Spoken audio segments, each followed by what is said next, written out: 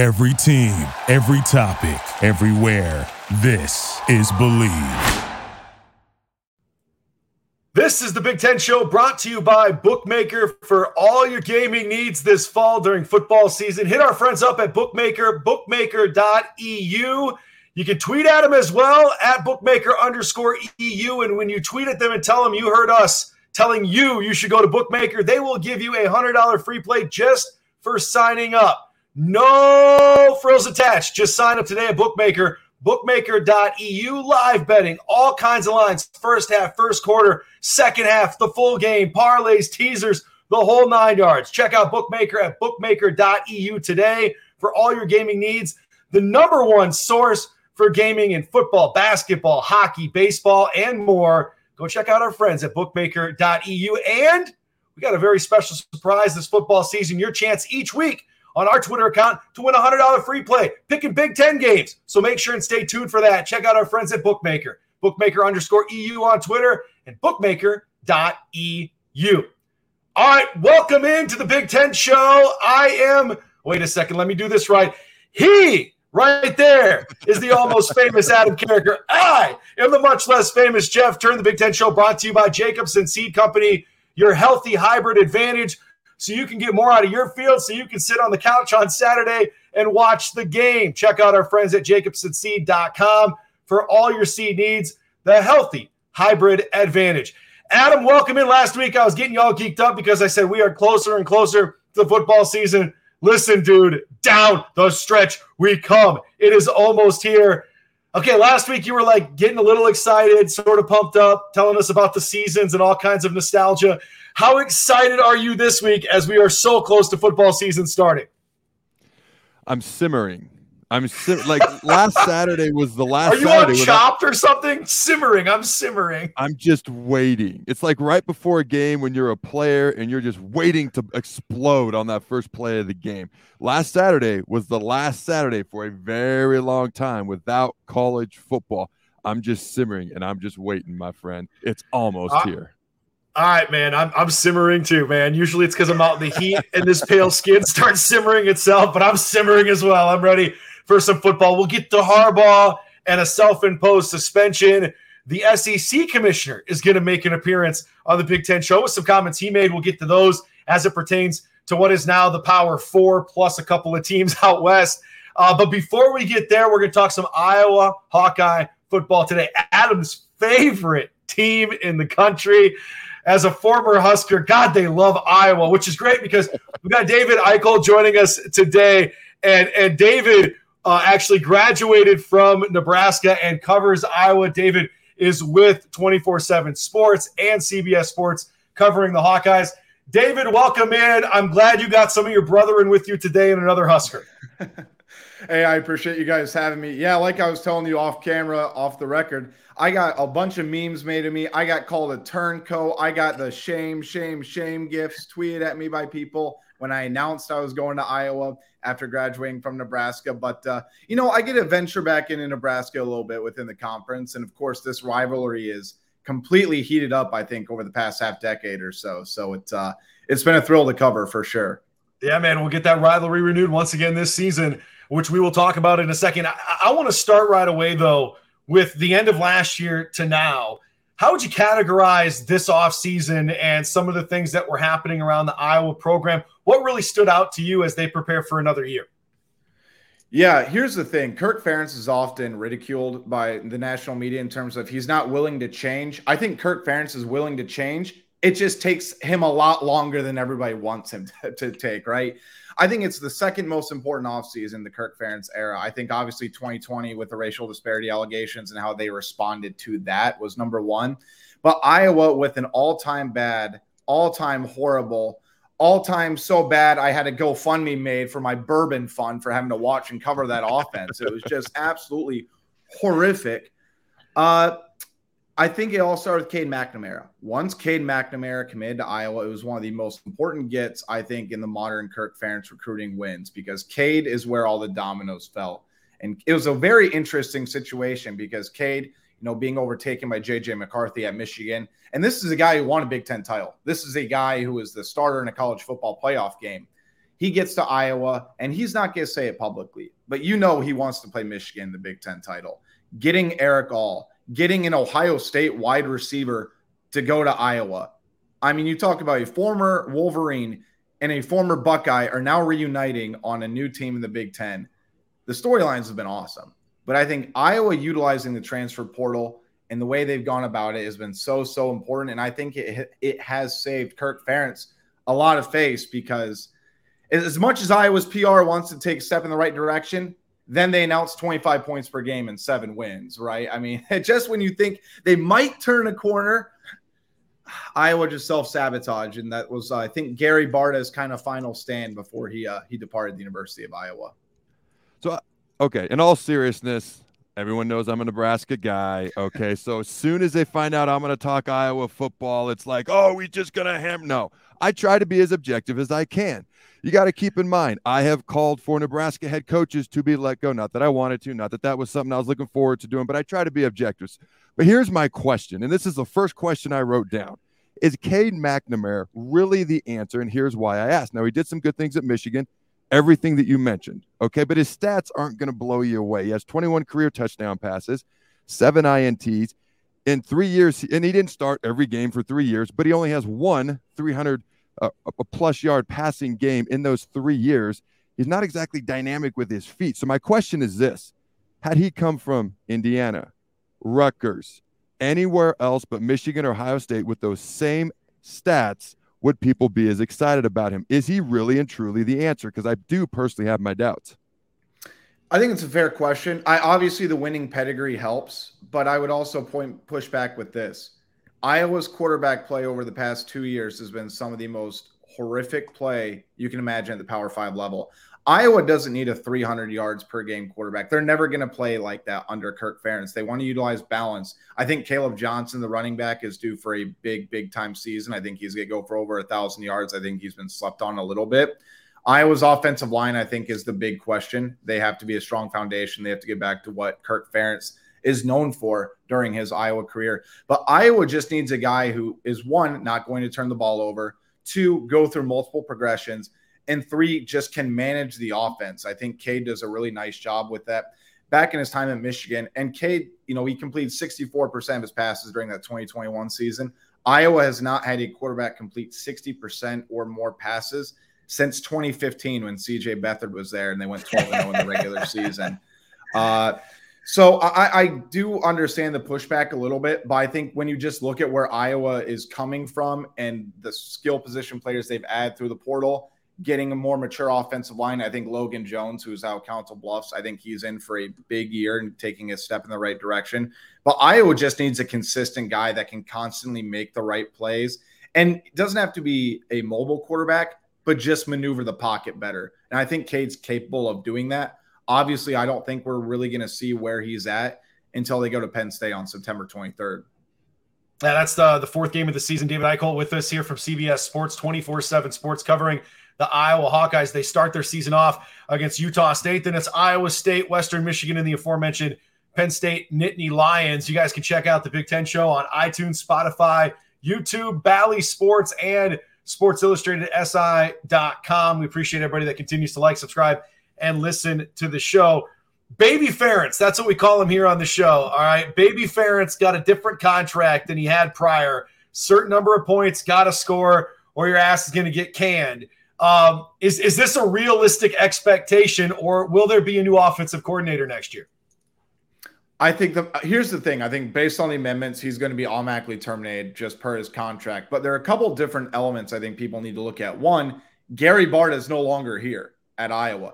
They have Beth Getz, who I was very, very impressed with. And she just flat out said when I asked her about it in her opening press conference, she will evaluate it at the end of the season. And if you look at Iowa's schedule, you look at on paper, 7 wins is pretty pathetic, just to be quite honest with you. Because look at Iowa's one of 5 teams over the past 7 seasons has won 8 or more games, right? 25 points per game. That would be good for 85th in the country last football season.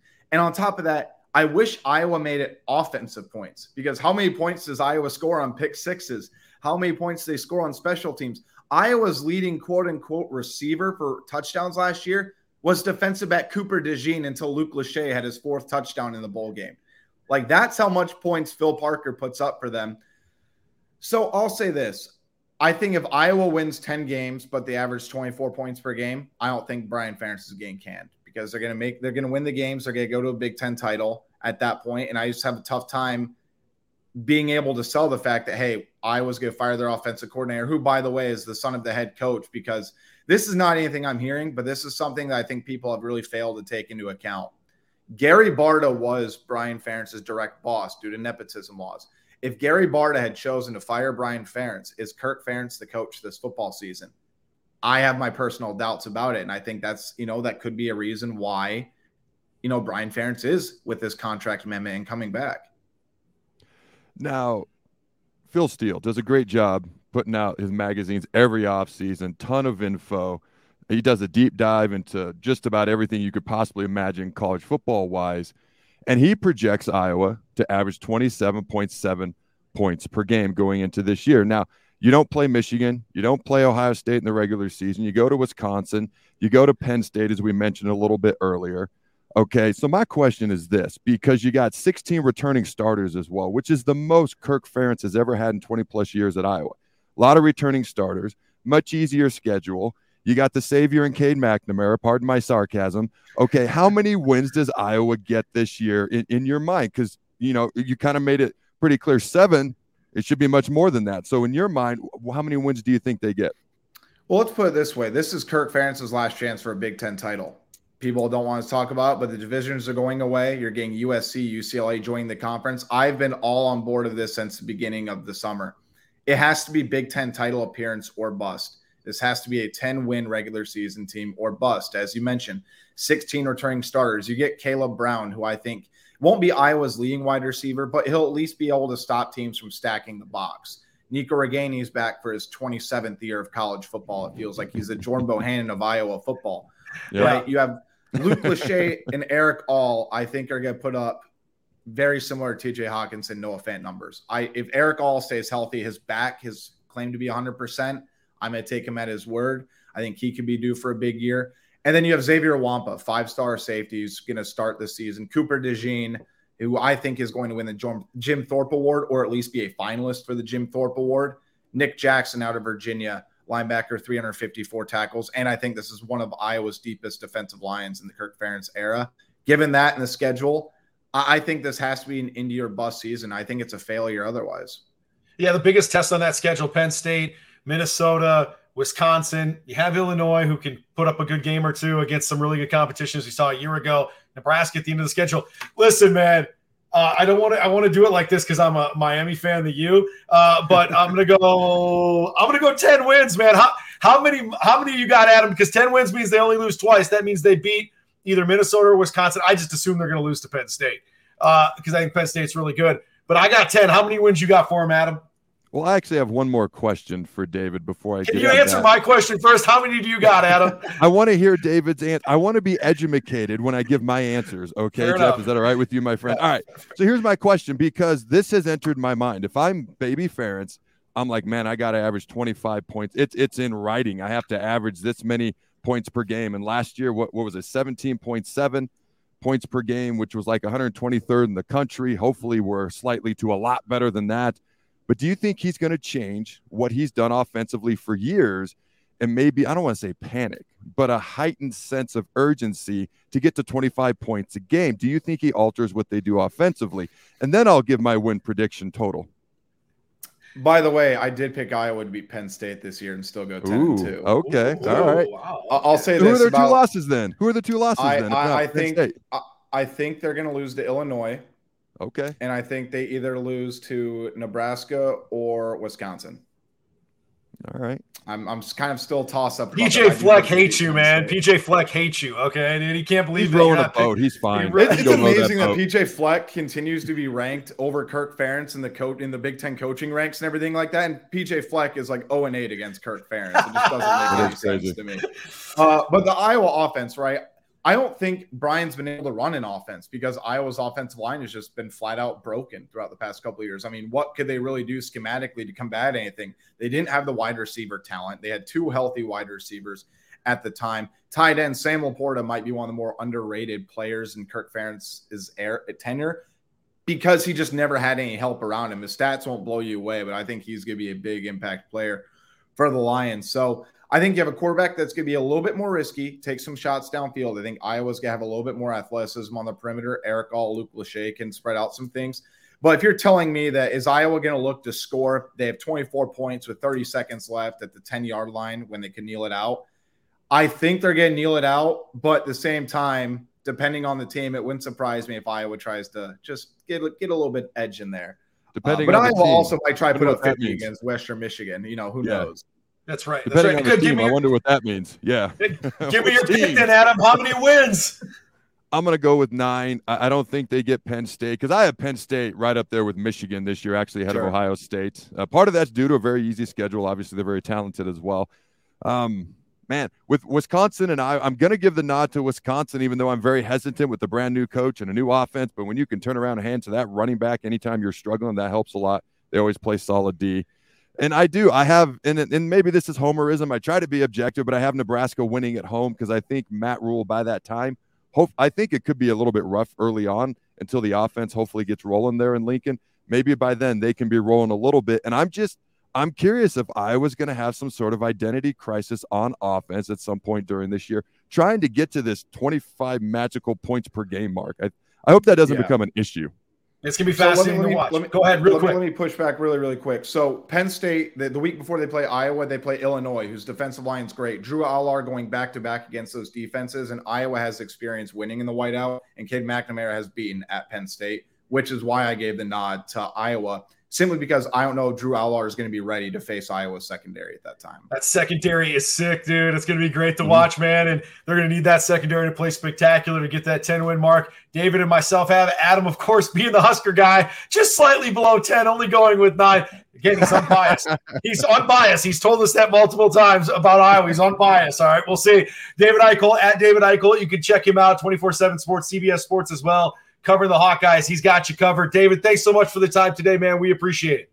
Thanks, hey, David. thanks, guys. Take care. You too, man. So, Adam, I got to ask you before we get to Harbaugh and the SEC, do you need to take a shower after talking so much Iowa? You feel dirty?